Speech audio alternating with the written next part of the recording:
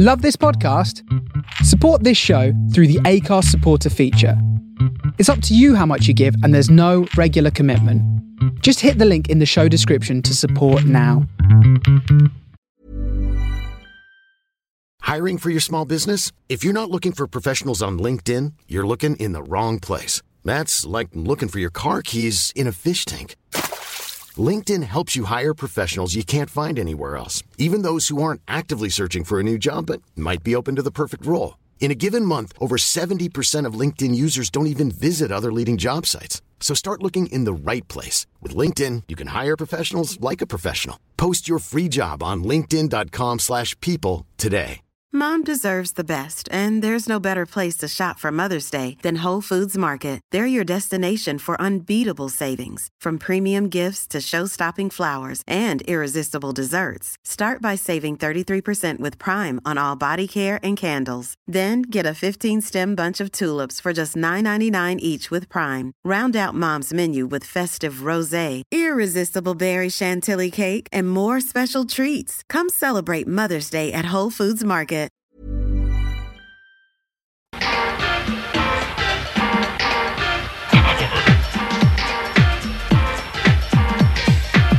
Campionato di calcio italiano.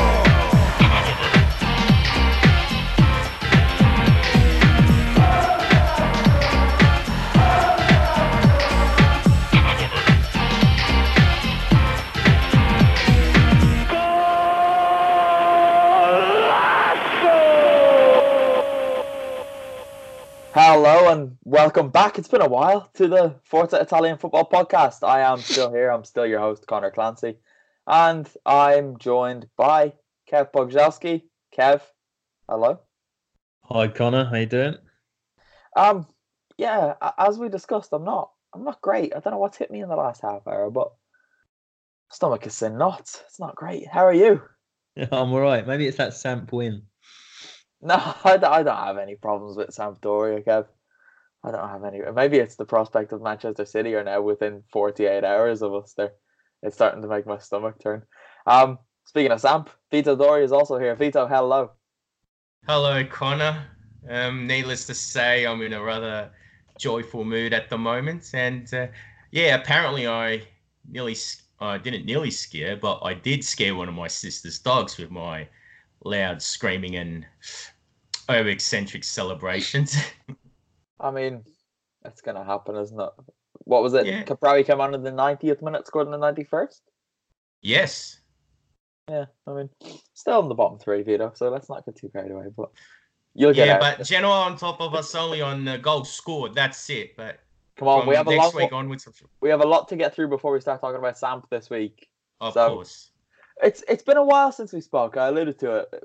Obviously, the midweek round of fixtures last week kind of threw us. So we didn't really know what to do, and in the end, we did nothing. But there have been 3 games since we last spoke. Maybe 4. Well, 3 rounds of games rather, so 30.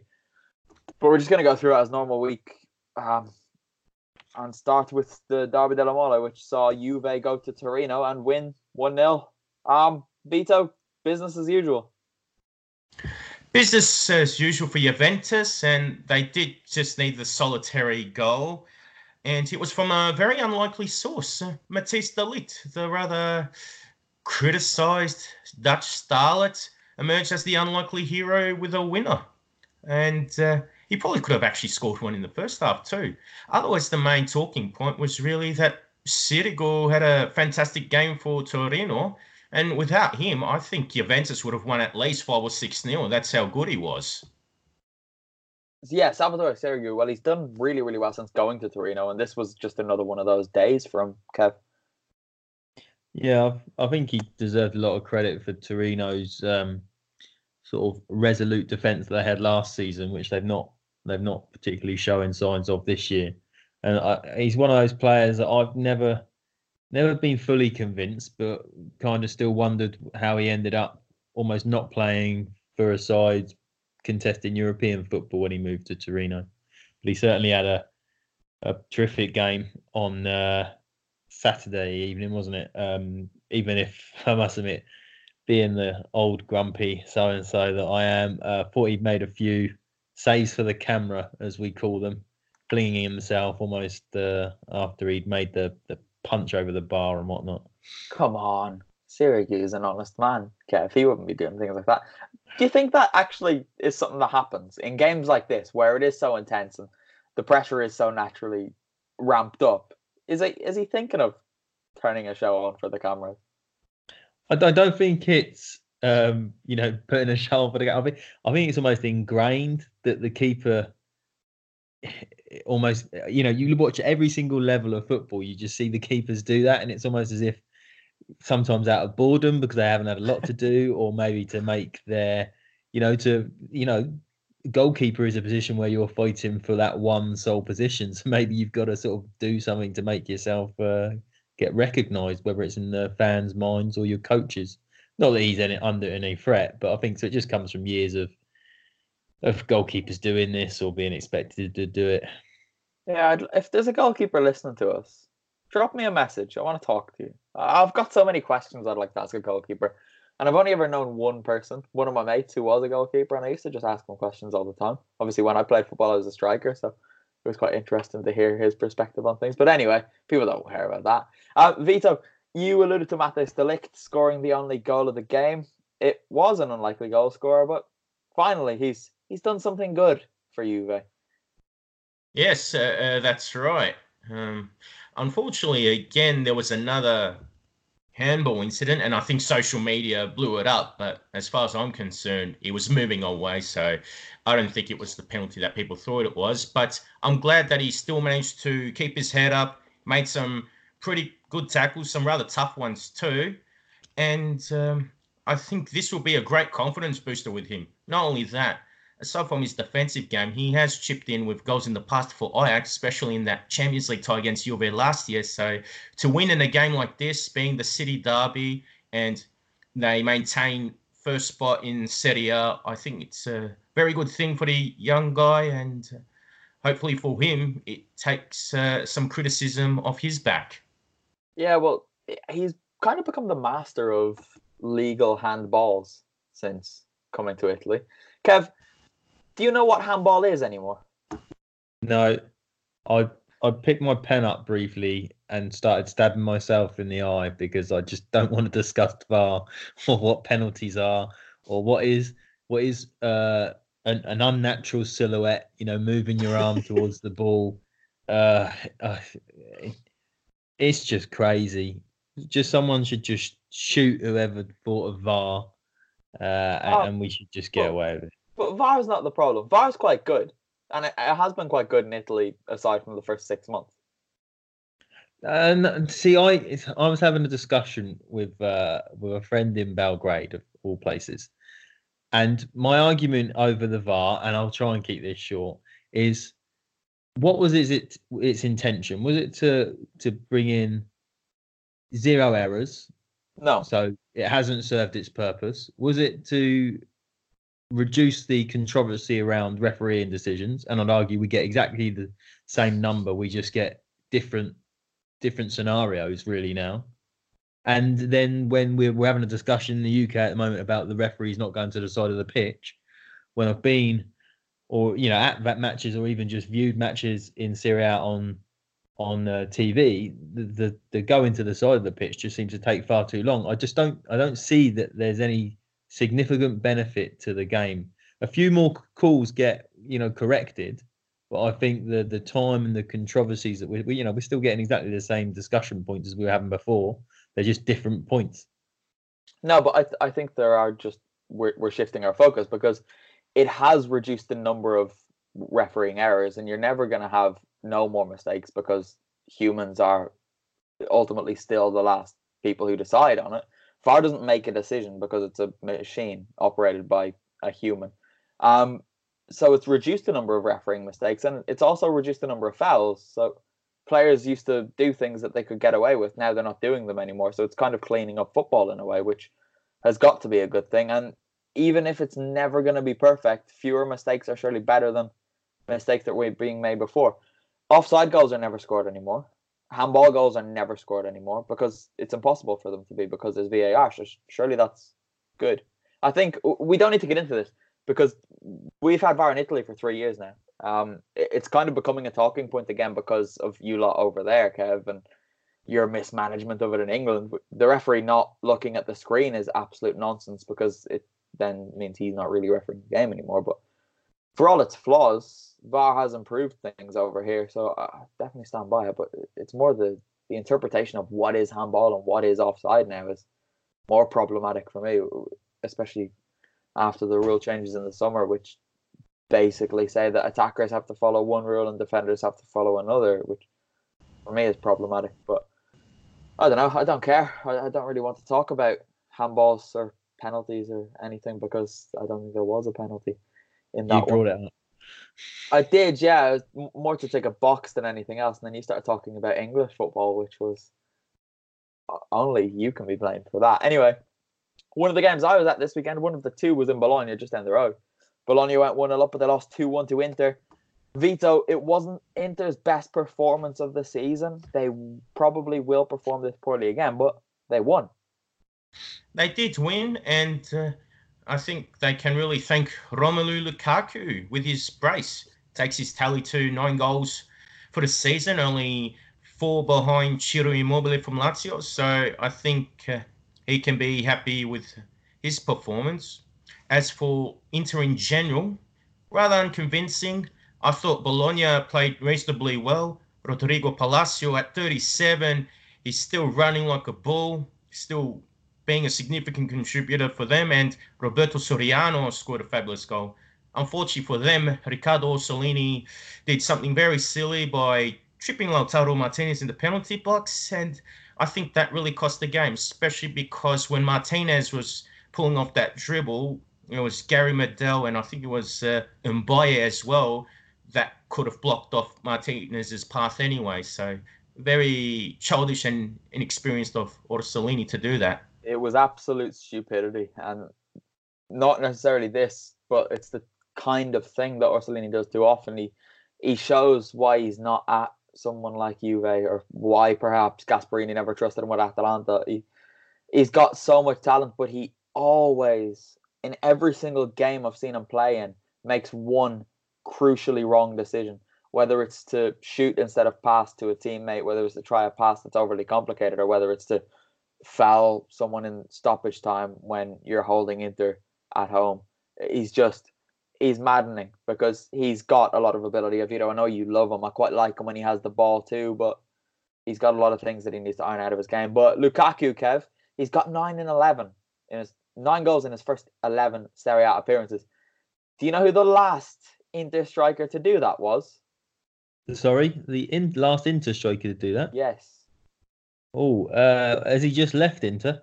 He hasn't just left Inter. It's Ronaldo in 1997, 1998. That's how good Lukaku's start has been. I think I read that and just assumed that it was Cristiano Ronaldo as when he came to Italy. And I didn't bother looking up the stats. He was terrible last season, don't you remember? Yeah, he didn't score for the first 3, did he? I don't know. I now see Ronaldo, and sadly, it takes away from the original. I still insist on calling the new one Cristiano Ronaldo or Cristiano for that very reason. But Lukaku, he's going to fire Inter to something special this year. Yeah, I think so. I've made him my player of the week this week for his contribution. And I think if you look at what he did midweek as well, he scored that wonderful sort of drive, if you like, to also win the game for Inter. But the goals against Bologna showed sort of a different side to him, almost that the alertness around the box to sort of poach the goal just as it was rolling past the post, and then the calmness when you're away from home. You know that Juve are probably going to pick up points later in the day, and sort of slot the ball home was exactly what Inter need. Been so impressed by him. I think I've seen Inter, 3 times in the flesh now this season? Obviously, pretty much every other week on TV too. But in this game, he did everything. He was dropping in deep. He was running the channels when it wasn't going for him down the centre. He was pulling defenders all over the place. He was dropping into his own half and bouncing Bologna players. And then he got his goals, which he very much deserved. It was only for Lucas Skorupski that he didn't score earlier. He did have the ball in the net for one decision that was offside, and then Skorupski made a very good save down to his bottom left-hand corner when Lukaku had picked the ball up out wide on the right, driven inwards, and just powered a shot towards the bottom corner. And he's been really impressive. And I didn't quite expect him to be this good. I thought he would do well with Lautaro Martinez at Inter, and they're even outperforming the level I thought they would hit. And they complement each other so nicely. But I think that's enough on Lukaku anyway. Because we do also have to talk about someone else who did quite well for Inter, which, believe it or not, Valentino Lazaro. He was supposed to be a buffoon. He was supposed to be written off. He was supposed to be terrible and leaving in January. But this was his first start, and he did very, very well. He did. He looked rather energetic going forward and showed a lot more composure on the ball than when he came on against the Sassuolo a couple of weeks back and looked rather shambolic. Maybe this is a turning point, but at the end of the day, it's just one game. So hopefully it is a catalyst for something better for him. And at this stage, with the way the team's being built under Antonio Conte, I think they need Lazaro to chip in whenever he can, because as fantastic as Antonio Candreva has been this season, he is still 32 years old and can't be expected to play every single game. So the much younger Lazaro, if he can keep playing like he did, I think Inter actually have some decent cover on the right. You would think so. Kev, were we too quick to write him off, considering he did just come in this summer?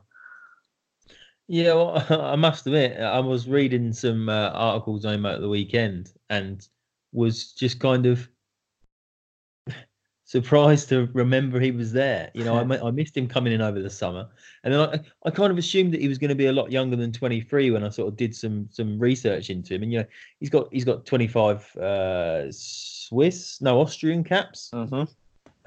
You know, and he had significant playing time at both Salzburg and also Hertha Berlin. So maybe that's why the people were expecting a little bit more from him. But if he can kick on from here, if he gets a little bit of playing time, who knows? If he can play like that every week, he's better than Danilo D'Ambrosio is. So I don't see why he couldn't be getting into the team every week. Kev, you mentioned your player of the week. Where can people read your player of the week? Once somebody does the aesthetic work, the graphic, the graphics. That's the word I was looking for. They will be able to read it on Forza Italian Football. Just gonna get the granddad emoji and put it over your face for the YouTube viewers. And how do you choose your player of the week? Well, depending on what I've seen. So sometimes a general performance can sway me. I think when I'm catching up and seeing a few highlights, I think it's largely the people that stand out if they've scored or assisted. You know, I think the most recent one I did was Ilicic for Atalanta, and not only assisting, he sort of played a key role in some of the other goals. To be honest, it was a bit of a toss-up this week. Me and Vito had a discussion over our Slack channel about I wanted to give it to Mario, who we'll get onto later, for standing up to what he stood up to. But yeah, it's a strange mix of things that have gone on for the weekend. It has been a strange mix. Obviously, you two discussed because Vito does the team of the week, which you will be able to read. It will probably be up by the time you listen to this, actually, on ForzaItalianFootball.com. If you're watching us on YouTube in the first 12 or so hours of its publishing, maybe not, but go back on Tuesday afternoon, late morning, and it will for sure be there. Vito, Alessandro Bastoni went back to Inter from Parma this summer, and I was quite surprised because he played a lot alongside Bruno Alves last year, and I didn't think he'd get many minutes, but he's keeping Diego Godin out of the team at the moment, and he played very, very well again. Defensively, he's been quite solid throughout the season so far, but the thing that's really caught my eye is that he's very comfortable on the ball, and sometimes I see him, get out of that left centre-back position, in that back three, and he's very comfortable when he's advancing forward from defence, and just the way he has the ball at his feet and picks a pass, I think he does very well for someone his age. So it's good to see another young Italian defender on the rise. And I think, in addition to his defensive capabilities, I think it's really important that someone like him does have that comfort in the ball so he can adapt to the modern game. Yeah, I watched him quite a lot at Parma last year. I think I probably saw about 18 or 19 of Parma's games last season, and his progress was clear throughout the season. Having Bruno Alves beside him really helped. And I think coming into this Inter team where he's got both Milan Skriniar and who's the other one? Stefan de Vrij alongside him helps, because even if he knows he's making a slip or if he's struggling to get through a game, to have those two guys next to you to help you through it's only going to help, isn't it? Over to Bologna, because they did go ahead through a Roberto Soriano strike, and it was quite a good one.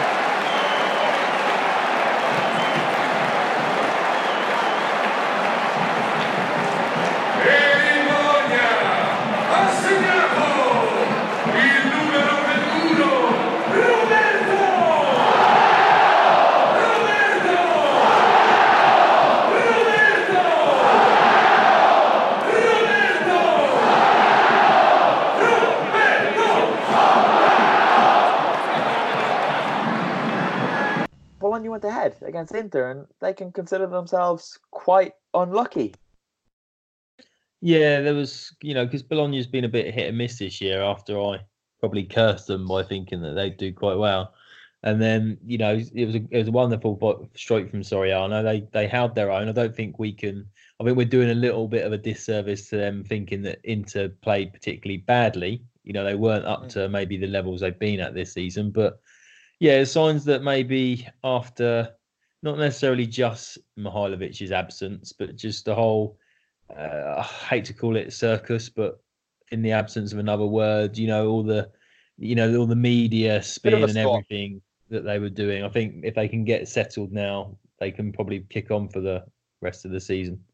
Yeah, you would hope so, because they have got some talent in that squad, and when they play quite well. It's quite problematic though when Krejci and Mbaye are playing together at the back. It's a bit of a crisis. I was speaking to Alessio De Giuseppe down there again, and he was absolutely bricking it because he saw those two lining up in the starting 11. So some things still need to be fixed, but Bologna are okay. Next in the table, then we've got Atalanta Cagliari. Cagliari went to Bergamo and won. First team to win at the new Gevis Stadium, or whatever they're calling it. The Stadio Atletico d'Italia. We'll stick with that.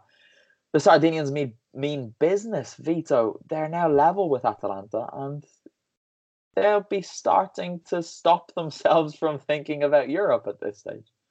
Yeah, it's been an incredible transformation this season. They had a fantastic summer transfer window when they managed to sell Nicolo Barella, and they brought in some really quality players, especially in midfield. And the way they played against Atalanta, I think they put Lade under some really serious pressure, and they probably could have won by a few more, to be honest. They're a very energetic side, well organised under Rolando Maran, and they have a bit more firepower than the previous Rolando Maran teams of the past. And it's not just last season's Cagliari or even his Chievo teams, but yeah, I don't recall another Maran side being this good offensively. No, that's the thing, right? And Kev, Rolando Maran's not the type that's going to allow them to become sloppy. So with the firepower they have up front, they'll be okay. They'll do quite well this year. Yeah, as I say, if they've tightened it up at the back and what they've got going forward, I think they can maybe be what I thought Bologna might be this year. Why have you done that to them? Well, sorry, I'll probably curse them, but well, let's face it, Bologna didn't get European football last year, so maybe Cagliari will just drop out towards the back end of the season. But there's a lot of positive signs there. It's just I always find these things strange where there's been such a sort of turnaround, particularly when they've lost, the players that they've lost, and whether that has galvanised. I know Nangolan's come in, but it's interesting because Rolando Maran, for all his experience, has never really set the world alight from my understanding. You I know, think what I've watched keeping of him. Kievo up for so many seasons is the equivalent of qualifying for the Champions League with a normal side. I mean, he had them punching above their weight just by being in Serie A so consistently. I quite like Moran. I think he does quite a good job with what he's got, and I'm hoping he can prove that at Cagliari this year. What have we got? But come on, Giovanni Simeone. He's amazing. I love him again. He's so good to watch, and if he could score goals, he'd be the best striker in the world, Vito. Well, at least he did score with a exquisite chip against Bologna in that 3-2 victory. So there is one piece of highlights, for the real. But in this game, he probably should have scored the opening goal, but his shot just went straight into Pierluigi Golini. And yeah, that was about it from him. If he can provide more goals, Cagliari would certainly be more dangerous. And also, they might have that serious push for a Europa League spot.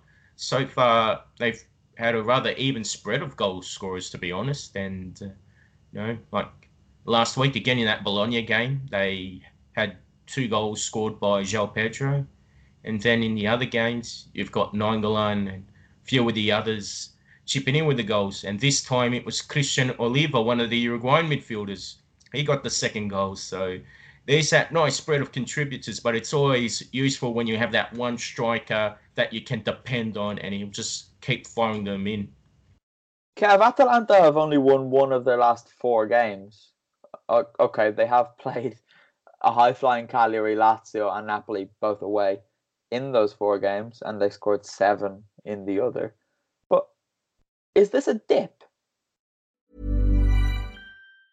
Mom deserves the best, and there's no better place to shop for Mother's Day than Whole Foods Market. They're your destination for unbeatable savings, from premium gifts to show-stopping flowers and irresistible desserts. Start by saving 33% with Prime on all body care and candles. Then get a 15-stem bunch of tulips for just $9.99 each with Prime. Round out Mom's menu with festive rosé, irresistible berry chantilly cake, and more special treats. Come celebrate Mother's Day at Whole Foods Market. Mom deserves the best, and there's no better place to shop for Mother's Day than Whole Foods Market. They're your destination for unbeatable savings, from premium gifts to show-stopping flowers and irresistible desserts. Start by saving 33% with Prime on all body care and candles. Then get a 15-stem bunch of tulips for just $9.99 each with Prime. Round out Mom's menu with festive rosé, irresistible berry chantilly cake, and more special treats. Come celebrate Mother's Day at Whole Foods Market.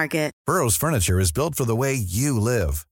From ensuring easy assembly and disassembly to honoring highly requested new colors for their award-winning seating, they always have their customers in mind. Their modular seating is made out of durable materials to last and grow with you. And with Burrow, you always get fast, free shipping.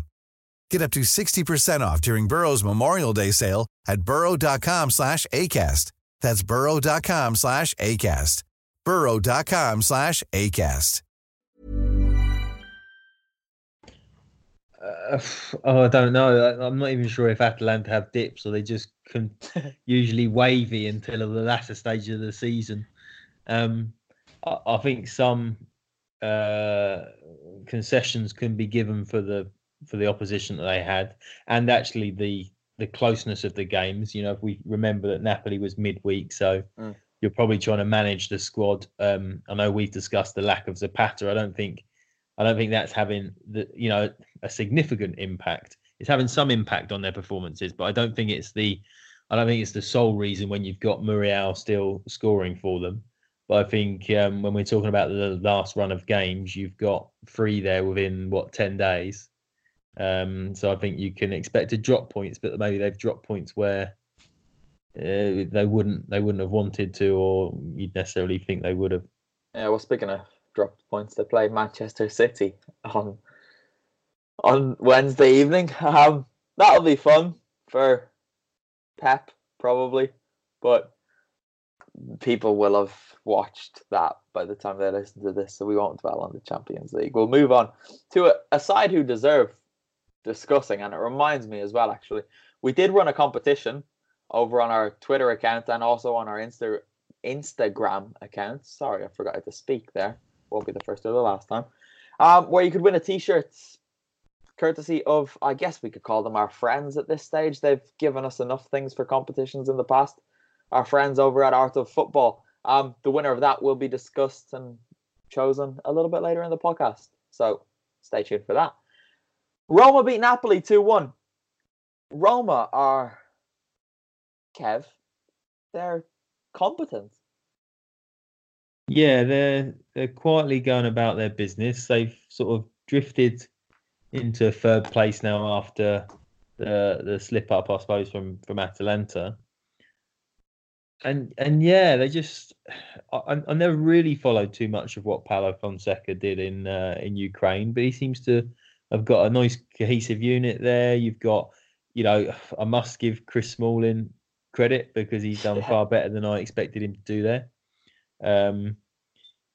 Maybe I was talking to somebody online about this last week, and maybe the language barrier that you often need to, organise a defence is not there, where you've got a Kolarov who must have picked up some English during his time at Manchester City. So yeah, defence, that Pau Lopez is a huge upgrade on Robin Olsen. So I think if you're starting from that basis, it seems to suddenly be coming together up top. Stop laughing, Vito. How have you squeezed him in? How have you done that? Well, I nearly squeezed him in because Gomez had a shot and it bounced off the bar off of Olsen's head and nearly went in, but I didn't mention it, so I thought I had to squeeze him in somewhere.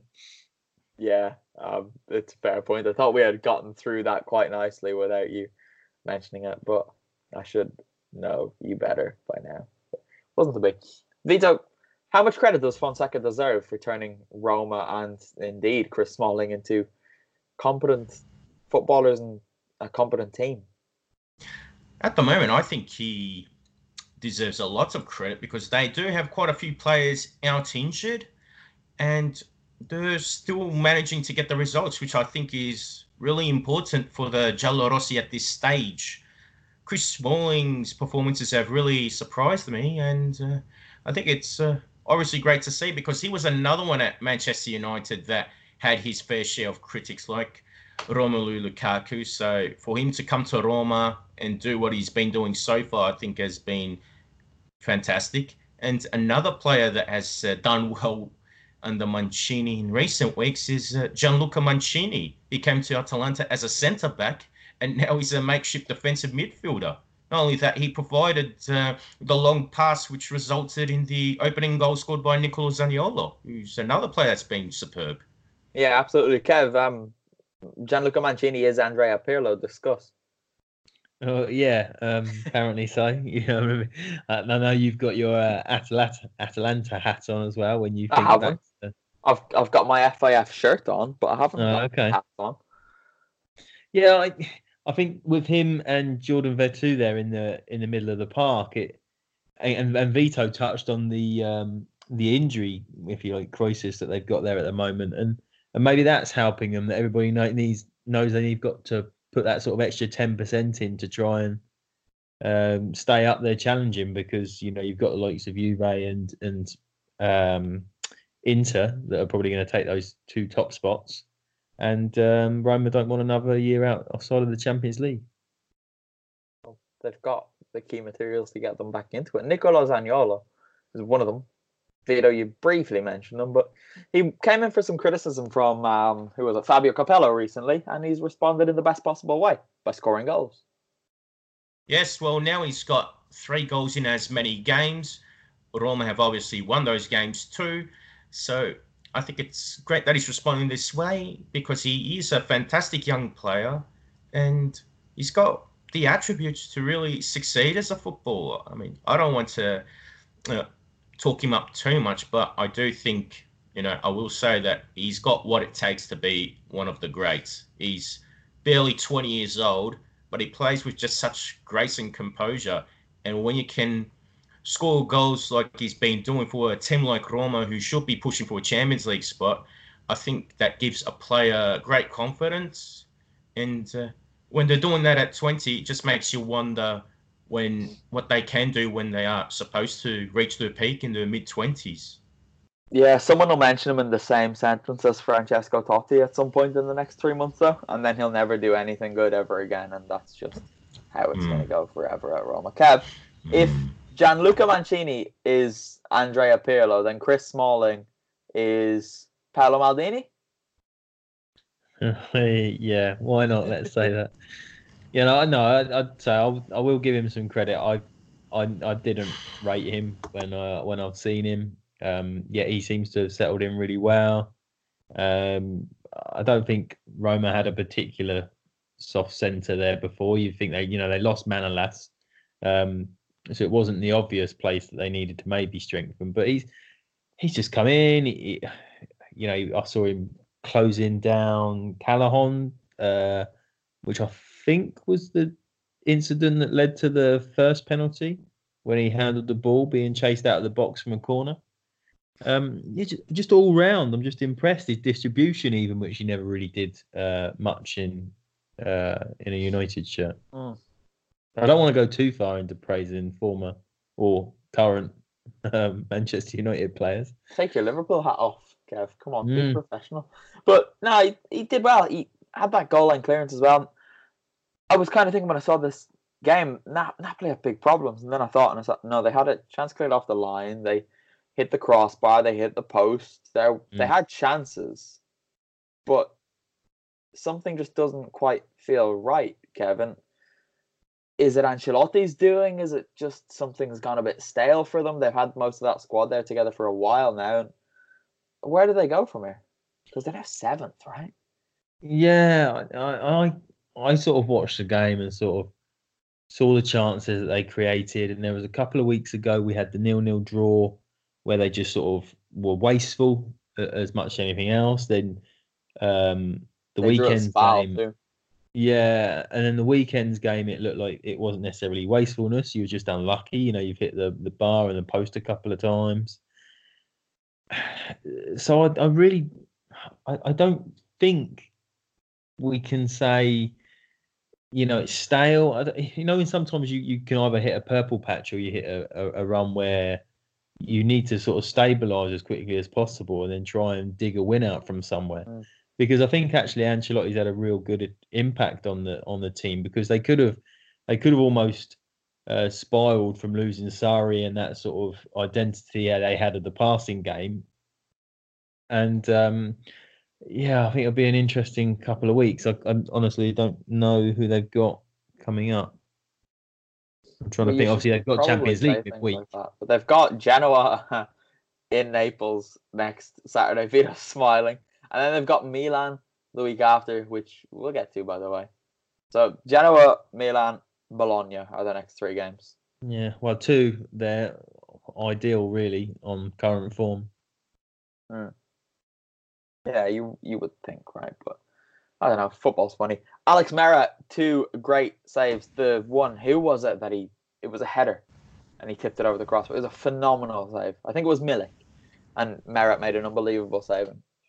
Sometimes you just need reminding that he's a very, very good goalkeeper. Because when we talk about Napoli, we tend not to talk about him. If we're looking at them defensively, the credit usually goes to Koulibaly and Manolas, I guess, this season. But no, Merit's top. Anyway, next up, Milan. They lost again. Normal service has resumed. Don't worry, Italian football fans. They're still Milan. They lost to Lazio this time, and there's no other place to start other than Ciro Immobile. He scored his 100th goal for the Biancocelesti, and Vito, he's still somehow underrated, even by us. Yeah, I think he is a maligned striker, and most of that, I reckon, is more than anything due to his performances with the Italian national team. Unfortunately, it's been very disappointing when he's played for the Azzurri, and the Sweden disaster 2 years ago. There were a lot of players that played poorly, but he was more or less the main scapegoat because he didn't score any goals. And even though the team has been transformed under Roberto Mancini, he hasn't really improved along with the rest of the team. Most of the other players have really gone up a level or really shown their true colours. Going back to Lazio, though, and just his club career in general, I think he's an excellent Serie A standard striker. And I think it looks like he'll be one of those guys that might not be good at international level, but at least at Serie A, he has been a very respectable goal scorer. At Torino, he was relied upon, and now at Lazio for the last 3 years or so, he has been very prolific. So I think he deserves plaudits, at least for what he's done with the Bianco Celesti. Another thing that I needed reminding of actually was that in 2017-2018, he did finish equal leading goal scorer in the Europa League with 8 goals. So he's done something in Europe too. But yeah, hopefully if Lazio can keep going this season, he might finally get to 30 goals in a campaign and have a go at the Champions League, and maybe he'll get further exposure there, because I think he's only played in that competition when he was at Borussia Dortmund, and he had scored one great solo goal, but nothing more than that. Yeah, that goal was excellent, and otherwise pretty dry time for him in Germany, sadly. But Stefano Pioli, okay, he's annoyed me because Milan play one game a week, 35 weeks of the season, and then there's the 3 weeks where they'll play 3 times or twice. One of those weeks has already happened before Pioli came in, so he's only got to manage it once, probably, because he'll probably be gone by January, won't he? And he was complaining because of the midweek round of fixtures, and he said, "I think we played with the right spirit, battling for 95 minutes. It's a pity how we conceded the goal. Lazio created problems, blah blah blah blah blah." And then he said, "It could have been that our physical condition was a little lower, and having an extra day to rest made the difference. Whoever makes the fixture list needs to respect Milan a little more." I laughed when I heard that. I mean, that's pathetic from a Milan coach who he's coaching a side who should be in Europe, and they haven't been for a long time, and they're not going to be next season. And Lazio are in Europe, so they have to balance their squad a lot more than he does. Kev, what did you make of this? I make that a coach that is looking around, clutching at straws as to what he can use as an excuse to somehow give his side, I don't know, get out of jail card, I think. And the only thing he can see is the fixture list, because, you know, there's not, because I think there's collective blame on the team, you know, how they're performing. You know, you couldn't say it was unlucky, you know, Donnarumma didn't let one through his arms, or, you know, there was a penalty decision. He's just clutching at straws, which is quite a concern when you've only been there for, you know, a matter of weeks, and probably realising that the job's too big for him or too big for the squad that he's got at his disposal. Yeah, he's there, 2 weeks, right? It's unbelievable. I couldn't believe it that it's happening already, and just kind of points in one direction for me. But do we want to do Milan again? Because I don't really. I'm happy to move on. I'm tired of Milan. Yeah, me too. Vito looks like he wants to say something. Well, not particularly that much. I mean, let's face it. Pioli was never someone that really drew the approval of many people anyway. You know, regardless if it was the Milanisti or neutrals. It was a bad appointment from the start. So, yeah, regardless if he does finish the season or not, it just looks like a very poor mistake to employ him in the first place. And, yeah, it makes you wonder if Milan are going to be one of those clubs that bring back the old coach. So, you know, if they brought back Marco Giampaolo, I wouldn't be surprised. That's how ridiculous things have been at Milan. Oh, that would be amazing. Right, let's take a guess. Give me a date between now and May for when Stefano Pioli gets sacked. Or you can say the end of the season if you think he'll stick it out. I say January 24th. 15th of Feb. Okay. Vito, go. I'll say 5th of January.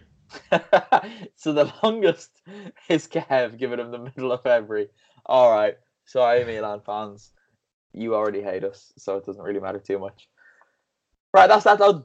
Onto the competition then. We did run a competition with our friends over at Art of Football. They have got some really nice new t-shirts that are based on some 90s Serie A legends. For example, Batistuta, Diego Maradona. I know technically the 80s as well there. And that guy we spoke about earlier, you might have heard of him. His name's Ronaldo. the first one, the really, really, really good one. Him. Yeah.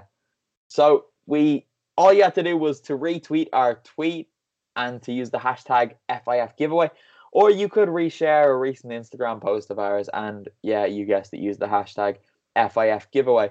A few of you did, but we've chosen our winner at random, and it is Aaron Holland. So, Aaron, if you're listening, as you should be, considering you entered the competition, drop us a message on Twitter, and we'll sort things out from there. So, congratulations. All of the rest of you, buy one of those t-shirts, or these, or wait for our next competition if you're too cheap to do that. But anyway, on to the other game I was at this weekend. Fiorentina 1, Parma 1.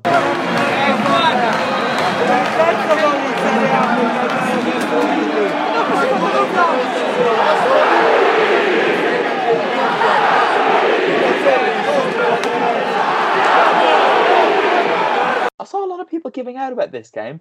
Is it just because I was there that I enjoyed it? But I thought it was okay. Fiorentina quite obviously missed Frank Ribery, but other than that, both teams had their chances, Mr. Doria. Yeah, they did. Fiorentina, they play a more possession-based game, whereas Parma, they've got the pace on the counter-attack. And Gervinho was more than happy to make the most of the space that was exposed by the Fiorentina defence. So he scored the first goal, and then Gaetano Castrovilli, he's maintaining his fine start of the season with another diving header. So that was an incredible header. But we have to talk about Castrovilli, okay? Because he's talented, but people were losing their minds on Twitter about him. And I can understand getting excited because of his performances this season. But this wasn't the game to do it on. I thought he was a little bit wasteful, as Fiorentina tended to be. But yeah, I don't understand it. I guess it's just the whole thing. People see a 6-second clip on Twitter now and think that this guy's the savior. But he's talented, and I think he will do very, very well this season and throughout his career. But I don't know. I thought people were choosing the wrong game to get excited over him. Well, he was more decisive against Sassuolo because he did score with an even better diving header midweek, and he set up the winning goal for Nikola Milenkovic. So I think that performance would have deserved more plaudits, especially because La Viola actually won that game. That being said, another thing we can talk about is not only is he much younger than Marco Benassi, but Marco Benassi has been criticised here and on Twitter for being a guy that just chips in with goals and does little else.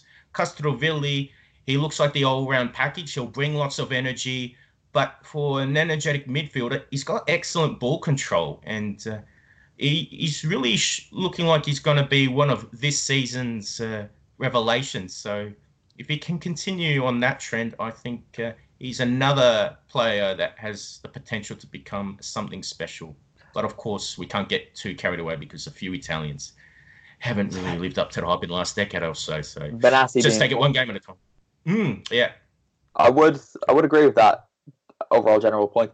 Fiorentina are quite a fun team to watch. I saw them, twice in the space of 6-7 days now. So one thing that is quite apparent is that they're quite wasteful. They're needlessly flashy. Chiesa's a big... he drives me mad sometimes because he's another one with a lot of talent. But he tries to overcomplicate things with back heels and flicks, and it's just, there's no need. Just play it simple. He really angered me against Lazio because there was one instance where he tried to step over the ball as it was coming into the box when he could have shot, thinking there was a player running in behind him. There wasn't, and Strakosha just picked it up. About 2 minutes later, after having Montella go mad at him, he tried a back heel, a no-look back heel pass, completely just gave away possession. And they were kind of at it again. Not specifically that, but just wastefulness. Not thinking about what they're doing a lot of the time. And okay, if you've got Frank Ribery there, maybe you can afford to do that a little bit more because you know he's going to create a few more chances. But when he's not there, I think they have a bit of work to do. But Parma, they're doing all right, Kev. They're sitting quite comfortably in mid-table at the moment, and considering their squad has been absolutely plagued by injuries, Roberto da Versa is doing quite secretly a good job. Yeah, I think he's still, or the team is still riding that sort of crest of the promotions and being back in Serie A. And there's clearly a cohesive unit there. And then you've got the likes of Gervinho, who I know is somebody else that frustrates you from time to time. But he is that match winner. He's got that bit of quality to do like he did and, drive forward and produce a delicate chip. Huh. And, if it wasn't for his inconsistency, he probably would have maybe played at a not much higher level, but, maybe longer for a more successful side rather than a higher level. This season, I think Parma would be better off without him because he's that much of a nuisance. They've got players who can do what he does now in Jan Karamo and Dejan Kulusevski. I know they're both young, but they're more willing to run and defend. Kulusevski, I think, covered more ground than anyone in a game recently, and that was more than anyone in Europe. He's a phenomenal player. Everyone who listens to this podcast and reads my articles know what I think about Kulusevski. And Karamo's showing himself to be not too far behind since coming into the team. Gervinho is absolutely infuriating. I'm not sure if you read my post-match opinion piece, but the last section of it was dedicated to him. And it's even more annoying now because he's wearing the captain's armband in Bruno Alves' injury absence. And he clearly just cares about himself so much more than he cares about the team. You lose count of the number of chances he has where he shoots from 20 yards or from a stupid angle. And Kulusevski, Kuchka and Karamo are just kind of stood there in the box, not even giving him a bollocking because what's the point? He's just going to do it anyway. And there was I think it was in the Genoa game where they beat Genoa 5-1 and they were celebrating a goal. And I just saw Gervinho going over and kind of pulling someone and being like, oh, you should have passed the ball to me there a few minutes ago. Thinking, right, you should just take the captain's armband off you now. It's ridiculous. He's clearly only wearing it because he was brought in probably with some sort of clause. They say, oh, you can be captain when Bruno's not fit, but he drives me mad. I'm sick of talking about him. Go over and read what I wrote after this game because I like Parma and I don't really like Gervinho that much. And so as a Parma fan, yeah, he drives me insane. Anyway, Verona Brescia, we've reached that point. Verona beat Brescia 2-1. But that's not what anyone was talking about because, surprise, surprise, guys, the Verona fans made monkey noises and racially abused Mario Balotelli. Verona were here in midweek. They're on Tuesday night here in Parma, and they also made monkey noises towards Jan Karamo and Gervinho. In the first half, the two ran into each other and fell. Unfortunately, it was right in front of the Verona Ultras, so obviously they do what you do in that situation, right? You make monkey noises to annoy the opposing player. Yeah? No, of course not. Then in the second half, there was an incident where it all got a bit heated. Needlessly, Verona got angry, which you can understand they were hanging on to the win. Karamo basically was the one who was guilty of being in possession when they got angry. So they all did monkey noises again. Nothing was reported about it, which was frustrating because it leaves you feeling a little bit sick, to be honest, when you hear it. And yeah, they were at it again. Balotelli, to his credit, picked up the ball and booted it at the stand where the monkey noises were coming from. Tried to walk off the pitch. He was convinced to stay on by his teammates and the Verona players as well. And it's just more of the same, Kev. Yeah, it's I think it's just sad that we're in a scenario where everybody's trying to convince him to stay on the pitch and not deciding to all walk off together. Yeah. I think for such a young man, Tonelli pleading with the referee to sort of acknowledge the racism, because I assume that would then have put in some call for a tannoy announcement for people to stop.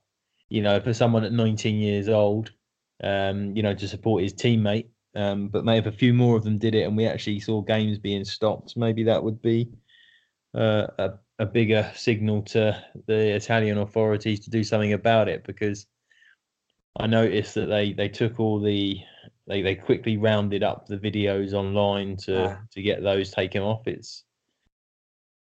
And there was very little on the highlights that they put out from their official channels. Yeah, actually, do you know what? I'm gonna give them a little bit of credit because I didn't think they were going to include that at all. Yeah, they left some on there. Yeah, did surprise me. They showed what happened. They showed him booting the ball at the stand. They showed the aftermath. So I'm not giving them credit, but maybe I'm just the bar is quite low for what I expect from them, I suppose. One of the if not the leader of Hellas's ultras was doing a local radio interview this Monday morning, and obviously he was asked about Balotelli.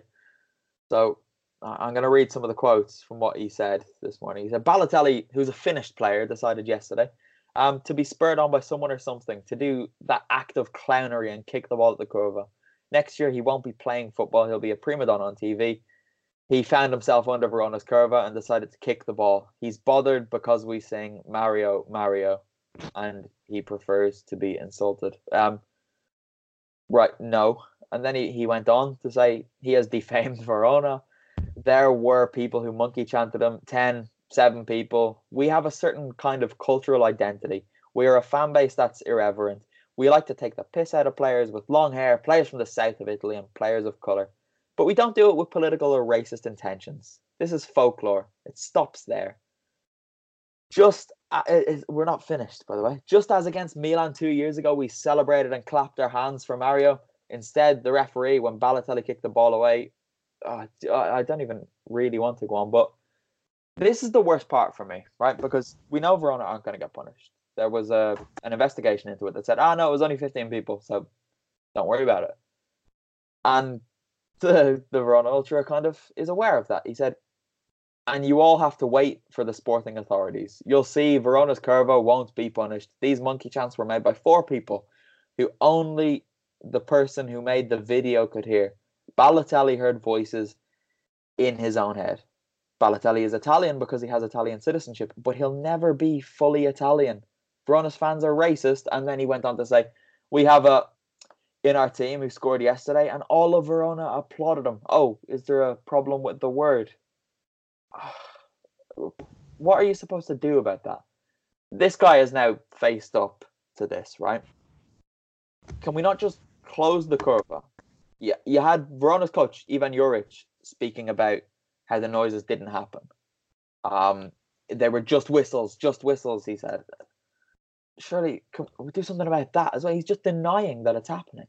I think the problem I have with the closing of... Kev, your mic is covered. Is it? How's that? Sorry, my internet dropped as well earlier. You're good. But the problem I have with the closing of stands, not necessarily just in Italy, but across Europe, is that the fans often relocate to another part of the ground anyway. And we've seen that it doesn't work.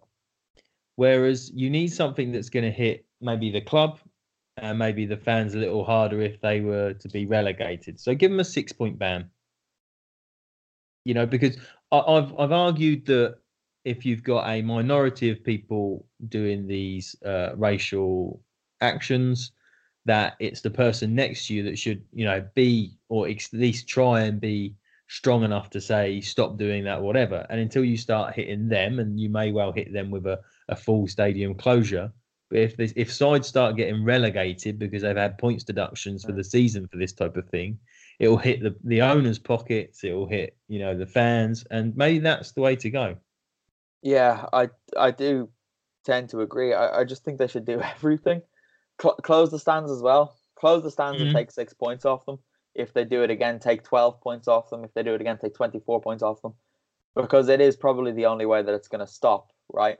One of the problems for me, and I have an issue because you see people on Twitter, social media and everything saying, oh, look, the Italians are being racist again. Italian people aren't racist, right? But a lot of people here tend to overlook this as not being racism. You speak to people about it, and normal people who have pretty rational opinions on everything else, and you speak to them about this, and they're saying, "Oh no, that's That's not racism, though. They're just doing it to put him off. They're not racists. They're just trying to distract him. It's sportsmanship. And obviously you have to then say, no, but call him something else. You don't have to make a monkey noise at someone to put them off. It's like that term in the statement they set out, which I was saying, this is folklore. That's the equivalent of saying, because your grandfather makes that comment, we're a different generation. It's not folklore or a different generation, because the world moves on. Yeah, but I was a bit disheartened because I was in the press room at the Artemio Franchi when this was coming on, and you could see Juric's interview coming through, and a lot of the journalists in there were even just kind of like, this again. People are sick of talking about it. People are sick of hearing about it. So maybe that's why less people are even speaking about it. It's not being reported as much as it should be. I was at a game last Sunday when Lazio had a penalty against Fiorentina. There were monkey noises at Caicedo before he hit it. No one spoke about it. I tweeted it and I got abused for apparently inventing it. I mean, there were people 10 yards in front of me doing monkey noises when he took it and then after he missed it. I went to Parma Verona on Tuesday night. There was more racism. I went to Bologna for Bologna Inter on Saturday. Lukaku scored in front of the curva and kind of held his arms out because he was being whistled. And he was greeted with monkey noises 3 times in a week. The problem is actually getting worse.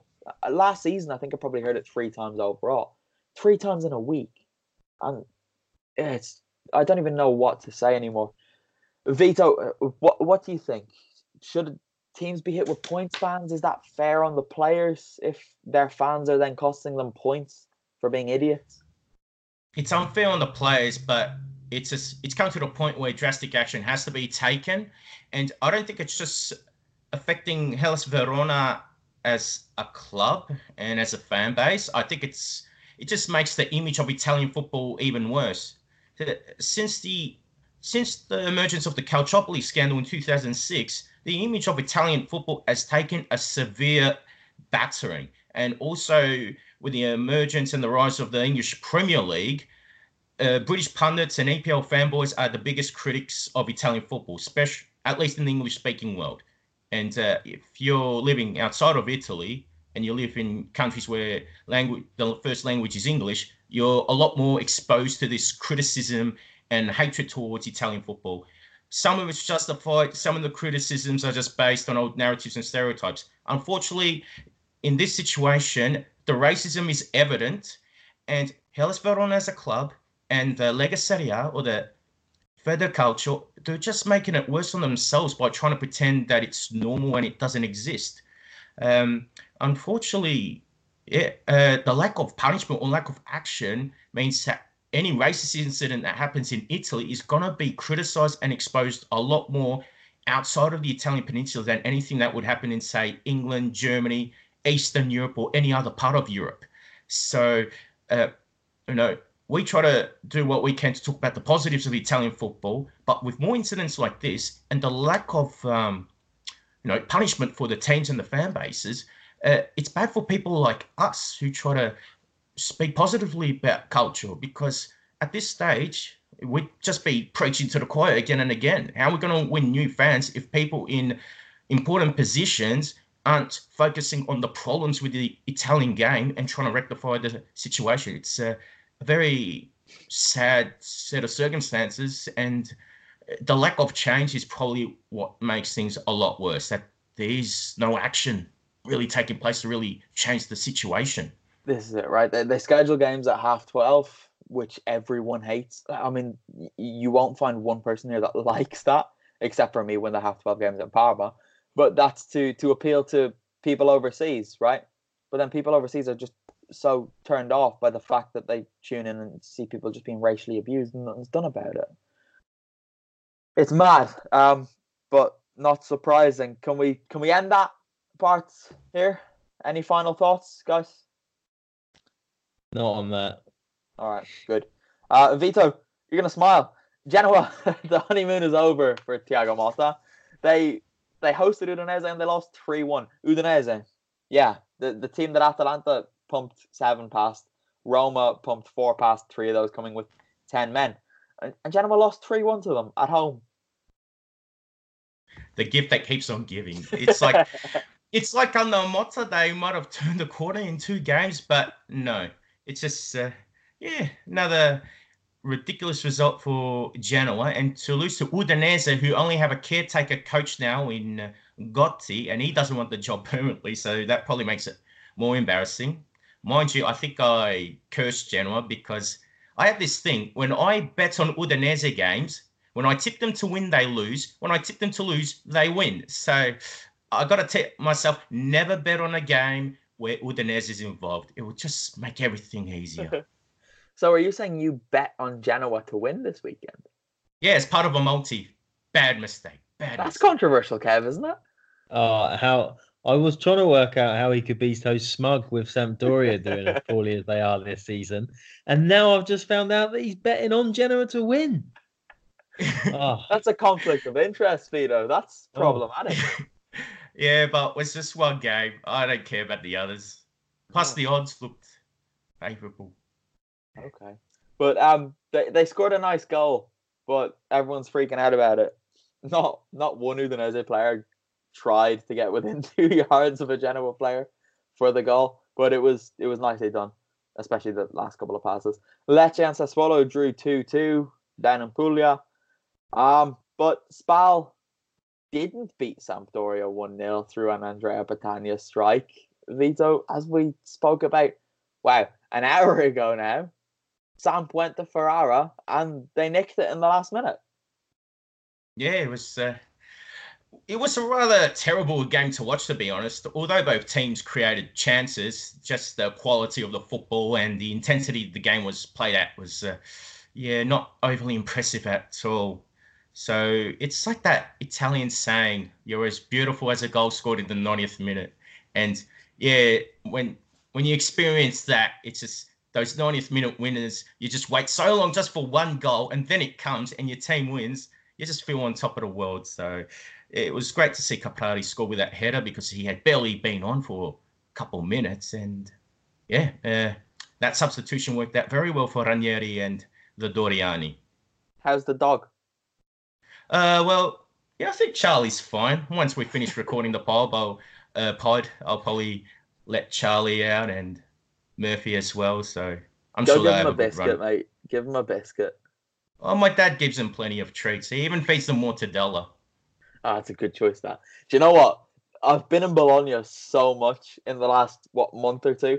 I've become almost addicted to mortadella. If I go 3 days without it, I start properly craving it, which is problematic, and it shows how much time I spent in Bologna Centrale. I usually just wander across and get a nice panino, which there are worse places to eat mortadella than in Bologna, I suppose. But that's it, We've rambled on for long enough. Kev, have you anything to say? You look tired now. We kind of skirted over it, but I think anybody who's listening, if they can go and watch just the short highlights of Lecce Sassuolo, all the goals were great. I'd argue the Sassuolo equaliser was a better passing move than the Genoa one because it was done at pace against a team that actually wanted to defend. But yeah, it was quite entertaining. Okay. Anything else to say about that game, no? Not that I've written down. Okay. They're both quite Lecce could have won it.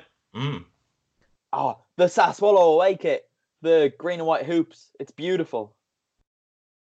Yeah, they've won it not too twice on the shabby. bounce. Have they won it twice on the bounce? I think they've won it twice on the bounce, yeah. There have been too many games. I don't know what's happening anymore. Help. I don't know. Vito, have you any last thoughts? No, we've covered the bases, so I'm all good. Excellent. Oh, here's nice news. Talk of Serie A playing a game abroad. Yeah. Sort out the racism first, guys, before you start looking into that. And we'll talk about it. Don't think already. Saudi Arabia or somewhere. Where's the super pepper? Who cares? Honestly. If they do that and they don't, oh, no, come on, let's end it. We're done. Goodbye. Ciao, ciao. Bye-bye.